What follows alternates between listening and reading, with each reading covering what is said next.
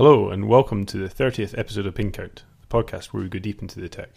We're not your normal tech news podcast. We'll dig into the APIs, look at the tech specs and sweat the details. We're not journalists, we're developers and computer scientists. I'm Ian Wallace, I'm here with my co-host Douglas Shearer. Hi Ian, it's been a while since our last episode. We've both been on holiday. Yeah, probably about 2 months by the time this goes up, I reckon. Yeah, pretty much, but that's fine. It's the summer, people have got other things to do. Yeah, they don't want to listen to us waffle on. So we got very little follow-up, mostly because I just had to check the show notes to see what we talked about last time. It's been that long. What have we got here? Some follow-up, and then I think we'll talk about backups. But okay, so the first follow-up item here. You questioning me in the show notes here? Yeah. Okay, so last episode we talked about using the Python module HTTP server to get a quick little web server running anywhere you've got Python, right? And I put a note in the show notes saying I literally used HTTP server to upload that episode. And you said, do I mean test locally before uploading? Yeah. Mm-hmm. No. I mean to upload because I was editing the podcast on the train on my laptop, and I wanted to get the edited file onto my. I was editing on a laptop that doesn't have access to my Dropbox for various reasons, and I wanted to get it onto my phone so I could upload it to Dropbox. So The way I did it was I tethered to my phone with a laptop. I ran Python-m HTTP server on my laptop, and then on my phone browsed to the laptop's IP address to then download the file and save it into Dropbox. Ah, okay, cool. Yeah, so I thought you said I used it. That's why I was confused. No, I used it. So I was using that nice little trick there. If anyone wasn't following that, is if you need to get a file from your computer onto your iOS device without any cables and just get into the normal sort of sharing mechanism, just Python server, tether. If you can just do an ifconfig or whatever on your laptop, find out where your IP address is, hit that IP address from your phone, and you get the web server you just started. And there you go. Easy way of transferring files with no need for any dedicated software on either end, really. It's quite a neat trick. Yeah, nice. Yeah, and we should have said last time there's a script in the source code for the Ping Count podcast website. There's a script in bin server that basically uses range HTTP server, which is a slightly different variant. It allows you to do range requests, so you can serve the audio and only pick out parts of the audio if you're sort of scrubbing to further in the audio. So we use that. It's very similar. I'll put a link to that file in the show notes. I'm just looking at this file now, and it's got the saying you might need to pip install range HTTP server, and it says you may be required to use sudo to install. I should point out, if you're installing Python modules in your root Python environment, you're a terrible, terrible human being, and you should stop that right at once, because you'll make a right mess of things. I'm certainly not suggesting that's a good idea. Virtual N for Conda for the win, I would say. Yeah, so install 15 other things and then you're good to go. Nah, and then at least you don't make a total mess of your Python and end up having to just throw it all in the sea because nothing works anymore. And their second follow-up point is about 10 nanometer. I mean, did you see this news that Intel have said that 10 nanometer production systems will be out holiday 2019, which is American speak for Christmas next year? Yeah, so I did see this, and then in the last episode we actually talked about they've got it's a Intel Core i3-8121U is a 10 nanometer CPU that you can buy right now in some low-end Lenovo notebook. We've got the links to it in the last show notes. So they do already have systems out there, but I guess this is then talking about their sort of desktop and mobile platforms that most people will buy. Yeah, they say mass producing, so I guess this just must be small volume parts. Yeah, small volume parts with low yields, I guess. I mean, this is Intel publishing a press release saying that, giving a date for a future product. If we've learned anything from the last couple of years, they're not going to stick to this. It's going to be like 2020. This is something to keep investors happy, like this news. So what you're saying is there's going to be no big CPU bumps anytime soon. Talking of which, I guess the other news, just to slide a news item into the middle of our show notes. The new Intel chips have finally hit max. The sort of thing we've talked about these chips previously, because I've got one of the ultra low power 4 cores in the laptop, an XPS 13, and this is those same chips finally getting into the max. So you're going to get a new Mac. So if anyone's not kept up with it, 4 cores in a 13-inch, 6 cores in a 15-inch. That's pretty much it. Some bigger, faster SSDs. Yeah, I mean, I'm considering it. The thing that puts me off is that they have adjusted the keyboard, but I want to let other people work out if it's reliable or not. my current machine's 5.5 years old and the keyboard still works. So Do you use a keyboard I much? want to do that again. I do when I travel. I mean, you're right. Most of the time on my desk, I use like a separate keyboard, but like I would like it to work. I'm not going to spend £3,000 on a new notebook to have the keyboard not work. But what? Yeah, I don't know. Some big wins for it in you though, because as I think I mentioned when we talked about it before, I find the integrated GPU in these drives a 4K screen just fine. Like it doesn't sweat. Yeah. Then and like I said before, the SSDs is probably the biggest bump for me. Think of your eyes, man. Get some nice Retina screens up in front of you. The interesting thing on those new notebooks is like generation to generation. This is the biggest bump since I think Ivy Bridge to Sandy Bridge, which is 2012, 2013. 2012. So it's actually like a pretty serious performance bump. So yeah, that's quite tempting. Yeah, I think given yours is 5 years old, I think you'd see pretty nice improvement. But yeah, do you mean literally with smaller pixels? Yeah, you literally see the nice improvement. Yeah, get some monitors while you're at it. Okay, so you've chosen the topic for tonight, so I'll let you lead on it. But you've chosen backups, so yeah. I know it's an important thing, an interesting topic, and I have an official policy on people that don't back up, which is zero sympathy. Like if you backed up, if you at least tried, I will help. But like you know what it's like. Someone's always go they'll ask you because you know about computers. I found this problem. I've lost a file, whatever, and it's like I'll just take it off your backup. And if at that point they go, I don't have a backup, I'm just like. Sucks to be you. Yeah. And then zeros. I pretty much did the same thing. People drop their phone in the toilet or something and like, oh no, I've lost all my photos in my phone. What do you mean you've lost them? Do you not have a backup? No. Yeah, I know. It's like, well, that'll learn you, basically. Yeah. So I think with lots of this, I'm going to talk about it, and the same for you. We're going to talk about it from this perspective of like desktop PCs, Macs, and Linux and Windows or whatever you're running. I will say when certain things are applicable to servers as well, but for servers and phones, it's all different. You should have if you're running servers, you should have a strategy for your backups already. You shouldn't be listening to a podcast to get that. But But maybe people will be interested. But I guess it's likely to be slightly bespoke in some ways. But yeah, I think it's worth touching on phones and iOS. I can talk about what I do there. I think okay. I maybe have a slightly different perspective because I was changing phones and phone platforms quite a lot for a few years, so that sort of informs my strategy a bit there. So we'll come on to that. So you've kind of split this out a bit in this topic to a few different things about backups. So local backups versus remote backups, and then a bit about integrity, which is kind of good to cover these points. I think it might be worth talking about a bit about risk as well, I think is a worthy point here. So you probably get what I'm meaning, but I'm thinking this would be a good place to start, because a big part of informing your backup strategy is, do you even care, right? It's what do you stand to lose, and does it even matter? That's worth considering, because it may be you literally don't have anything you care about on your phone, for example. Yeah. And so backing up is not a problem. I mean, maybe you never take any photos. All you're doing is browsing the web and making phone calls, so it might not be appropriate to even bother. And similarly, it might be the complete opposite, right? Yeah. I mean, I think like lots of the time it's just what you're mitigating against. I mean, for me, on the phone, the most important thing's probably the photographs. Like, there's almost nothing else that's worthwhile having on there. There is messages and such like, but I'm not going to look back through old messages. There's just the convenience of like, I discussed such and such with so and so, and you can search for it and find the conversation. But that's pretty much it. Photographs are something I'd very much like to keep if possible. Yeah, like you said, convenience is a big part of it as well. I think a lot of the reason. We'll probably get into this in the strategy. A lot of reason forming some of my backup strategy is convenience. Yeah.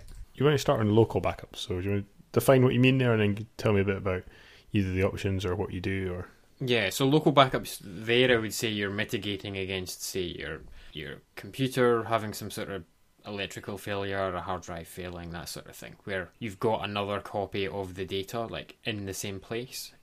Obviously, in that case, you're usually not mitigating against, the building that the machine's in burning down, because then you're going to lose all the local backups. Yeah, well. I mean, this is what we mean by risk. Is it like if your only backup is on that portable hard drive which lives in your laptop bag with your laptop, that is not preventing the risk of someone nicks your bag, or you leave your bag on the train. I mean, these are, let's be fair, this is the most likely cause that most people need a backup, is you leave your laptop on the train, someone nicks your bag, or you spill your cup of coffee all over it, right? Yeah.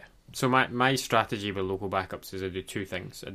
I use Macs for my work, so I've got Time Machine, which just runs against a hard drive on my desk. It just does its regular backups. I don't really touch it much. I might look at it. I looked the other day for a file I deleted by accident and just got the file back from Time Machine. And then the second thing I do is once a week, I do clones to two different sets of drives, external drives. One clone, a complete clone of the machine to a hard disk, and a second complete clone to an SSD in a Thunderbolt enclosure. And the plan there is, if my notebook does fail, I can go and get my spare notebook, put it on the desk, plug the drives in, boot the machine from the external drive, probably the SSD, and then from the Time Machine backup, I can pull more recent stuff that's been done since the last backup, last clone, which is at oldest a week old. The idea there is to get me back and working as quick as possible with the clones. Yeah, and that's a good reason to have a complete local backup, and that's why some people are selective about what they back up, or backing up everything. Like you mentioned SuperDuper here is a great utility for just cloning a drive. Yeah. You can do incremental updates and things like that as well. And the great thing about SuperDuper is it does clone absolutely everything. So you can, as you say, you can literally boot off the disk and it's exactly the same. Yeah. So my clones, I do them on a Monday. The SSD clone takes about 10 minutes. The hard disk clone takes about 20 minutes. And once they're done, I just know everything's copied. I'm not being selective about it. I'm just making sure everything's copied. It's just like the dumbest thing possible I can do. Yeah, and it's kind of like an interesting point. If you're considering, you're thinking, oh, but that uses up loads more space and so on. Yeah, it does. But so what? You buy a 2 terabyte drive rather than a 1 terabyte drive and it costs you 50 quid more or whatever, but then that's worth it the one time you need to use it. So yeah, for me it's definitely been worth it.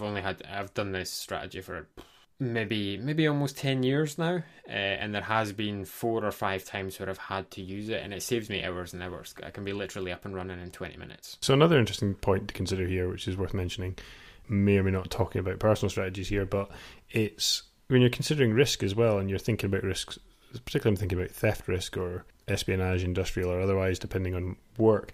If you're making complete clones of drives or even backups of anything, you should also consider the security of these backups, because it's all very well having encrypted by default SSDs in modern Macs and all this, and it's all biometrically protected, and then you've just got a completely in the clear copy sat on a hard drive in the pocket of your bag sort of thing. Then, well, who cares about all that security if you're already cracking it for the would-be attacker? So yeah, I think if your machine that you work on has encrypted drives, the data that from there that you back up, wherever it is, should be encrypted as well. And I kind of feel if your machine you work on doesn't have encrypted drives, wake up, it's 2018. Is my kind of opinion on that. Yeah. So it's just something to consider as well. But again, it's about assessing the risk.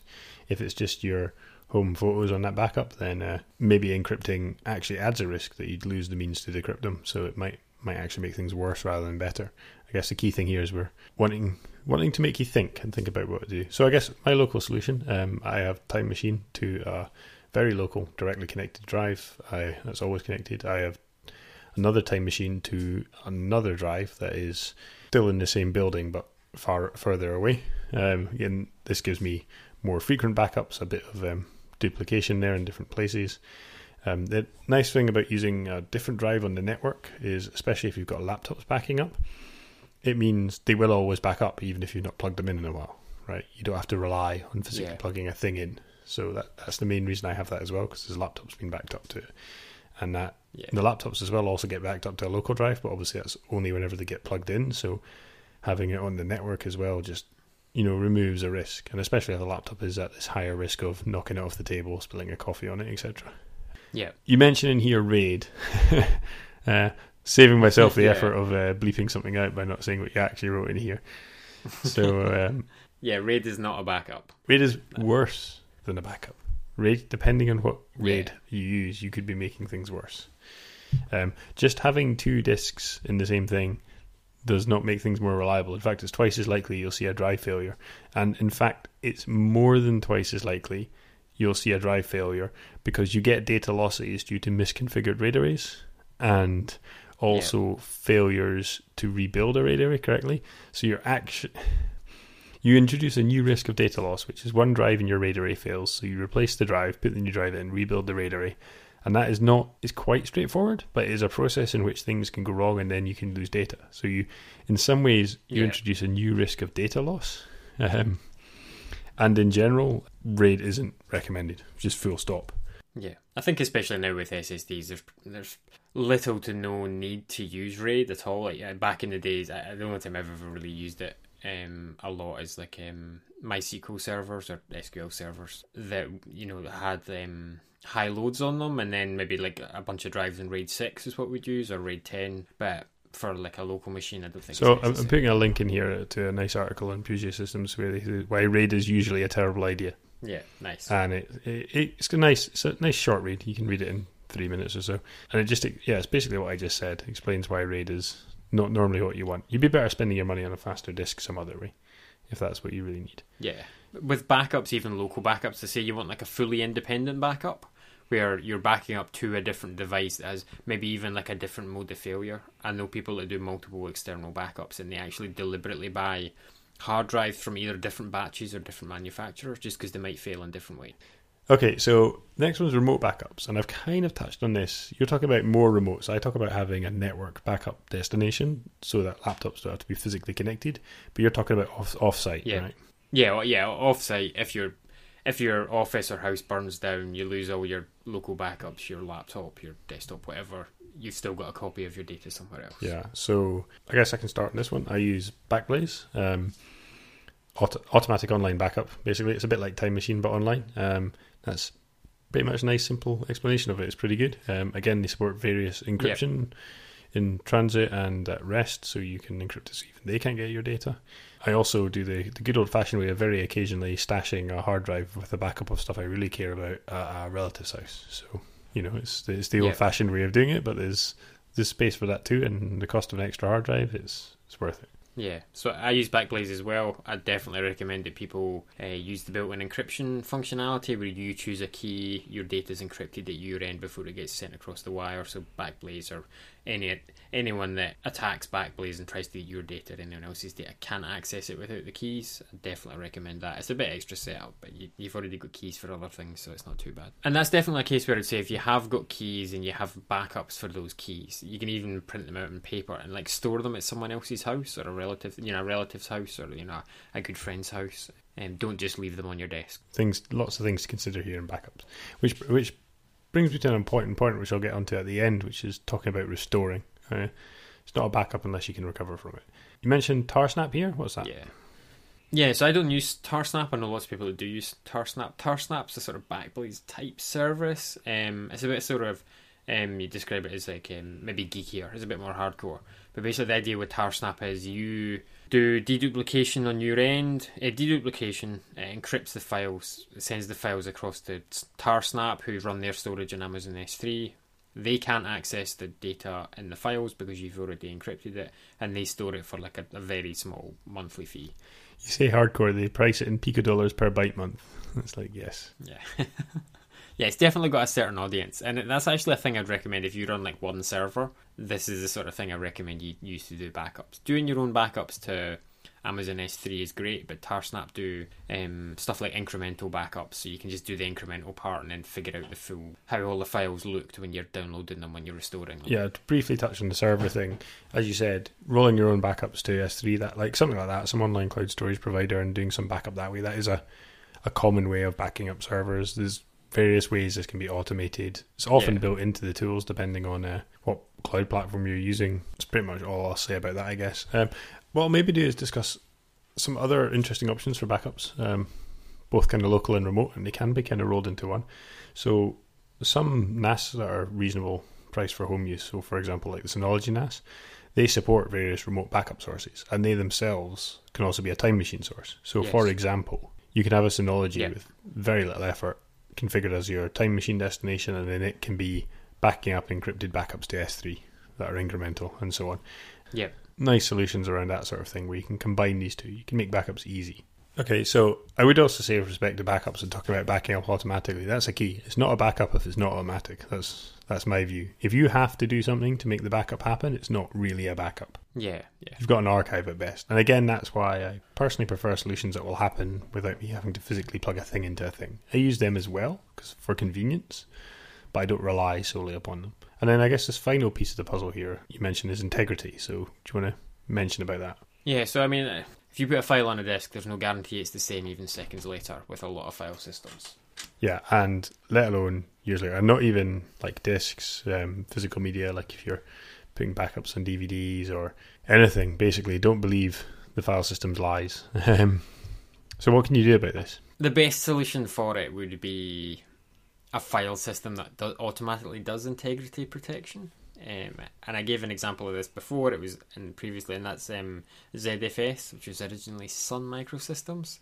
And it's a file system where, as it's storing data to the disk in blocks, runs checksums on the data. So if any individual bit or multiple bits, I can't remember what level of parity it has, are damaged, it can go back and repair those. So the files always has the same checksum when you recover it from the disk as it did when you put it on the disk. Yeah, it's probably ZFS for the confused Americans listening. And you also mentioned PAR2 and PARchive? Yeah, so there's an open source...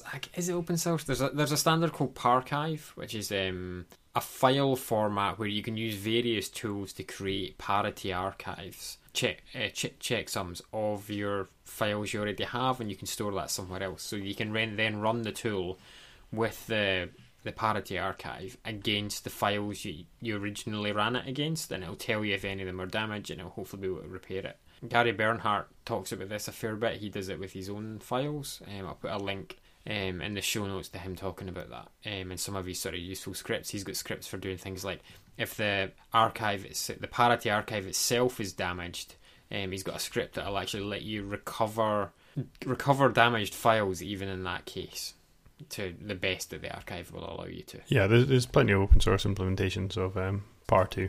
Yeah. So this is a kind of roll your own sort of thing, but a lot of backup services or automated backups will include some sort of parity checking as part of it, as part of what they do. Depending on your solution, you can maybe avoid this. In my opinion, like backups became more... Apple introduced Time Machine to Macs like about 10 years ago. iOS got backups like 5-6 years ago that just worked. I know Windows has a similar thing to Time Machine. These things became consumer features. It became easy to use, so people would actually have backups rather than just not knowing anything about it. I think integrity protection will become the same eventually once people start using them. Backups. I think Apple did a good thing in branding Time Machine as Time Machine, because the Windows file history feature, which is basically the same thing, no one knows about that unless you've gone looking. Yeah. People are way less likely to have it set up. On iOS, you're talking about the backups are automatically to iCloud rather than the manual iTunes ones. As I said, if you had to plug it in and do something, It's not a backup. So that maybe gives us a nice segue into mobile devices. So part of my kind of scheme, if you like, for mobile devices, I use iCloud or whatever, as nearly everyone else does. But because I've been switching between devices, Android devices, Windows Phone devices, etc. in the past and various others, the way I kind of do it is the photos are the things I care about. So I've always had some sync mechanism to get them into a Lightroom library on my Mac. Yep. And then that gets backed up via the automated means that does. And I make sure they automatically sync in there. So at the moment, that happens because they they go via PhotoStream, or at least the most recent 1000, into Photos on my Mac. Use one app called PhotoStream to folder, and another plugin in Lightroom is set to monitor that PhotoStream folder. So every time Lightroom starts, it pulls in all the latest photos. So that keeps that up to date as well. Yeah. As well as an automated backup, this is a nice side benefit of all my iPhone photos end up automatically in Lightroom anyway, so that's quite nice as well. Yeah. Also, I use Google Photos, so I have a additional copy. I'm not going to say backup, because unless you're paying money for Google Photos, it's not guaranteed to be exactly the same file. There's a nominal 16 megapixel limit on it, so I have that backup there as well. So that's kind of my mobile approach. On slightly different approach on Android, you can lean more, if you like, on Google Photos. There's another thing you can do, which is Dropbox has a feature which you can enable on Android or I believe iOS, where it will automatically back up your photos to Dropbox, and then I could use my same sort of set of scripts and applications that ensure it ends up in Lightroom, and it just relies on monitoring a folder, so that would work with Dropbox as well. So I can have my photos going the same way, and everything else on my phone synced to some service or other, so I don't necessarily care about. I'd also add that there is valid strategies of no backups at all, like I mentioned, if you assess the risk. So I've had machines I use which don't get backed up because the machines, if I grab a new machine, I can restore the configuration of all the libraries on it is managed by some sort of configuration management. So restoring an OS install is a matter of running a script and going and making a cup of coffee. And any data is all elsewhere and backed up, and Yeah, yeah. So I think that's quite a nice chat up about backups. If anyone's got any other ways they back up or things they think you missed, do write us in. Wrong on the internet at pincountpodcast.com. My advice would be to, test your backups. Like, don't just rely on, I've copied the data over there, it's good. Like, occasionally go and look at it, make sure it's okay. If you do have like clone drives, once every few months, plug them in, make sure you can actually boot from them. Because you never know if something's gone wrong until you find out it's gone And wrong. then I would also say, even if you're just doing it as a paper exercise, if there's a risk you're worried about, just kind of map out what it is. Because, I mean, you don't want to say, let's consider a situation where you've got local backups to Time Machine, you're backing up to Backblaze, you've been a good little girl and you've got your encryption keys all recorded and stuff. And then you think about the case of, okay, what happens if my house burns down? And how do I restore? So you go, okay, I go and buy a new laptop, and then my Time Machine backup's burnt, so I need to restore my backup of Backblaze. So I'll just go and fetch my key, which I wrote down so it wasn't on the computer, which is good, and I stored it inside my filing cabinet, which is in my burnt down house. Right. Yeah, yeah. So it's worth thinking about those. And I'm not saying you have to be paranoid and consider every eventuality. You just need to decide if it's an acceptable risk. Because you might be, okay, you know what, if my house burns down, I've got other problems. Yeah. So thanks for listening to Pin Count. Show notes are online at pincountpodcast.com.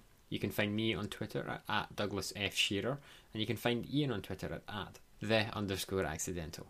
You can follow the show at Pin Count Podcast. We'd love to get your feedback. Tweet us or use the hashtag AskPinCount, or leave us a review on Apple Podcasts. For longer feedback, or if you just can't explain how wrong we got something without reference to the API documentation and CAD drawings, email wrongontheinternet@pincountpodcast.com. Okay, what's this in the after show? What's that? Pokemon or big data? So wait, what's this? Right, okay. Click that. I get a webpage that's got 2 buttons. Yep. It's Pokemon or big data. It gives you a name, and you've got to guess whether that is the name of a Pokemon, the Japanese trading card thing, or it's a big data tool. Right, so I don't work in big data or Pokemon, so let's play this game. Yeah, I don't do I, but it's very funny. Okay. Or I don't use these tools. Let me quiz you on Spoink. Spoink. That's big data.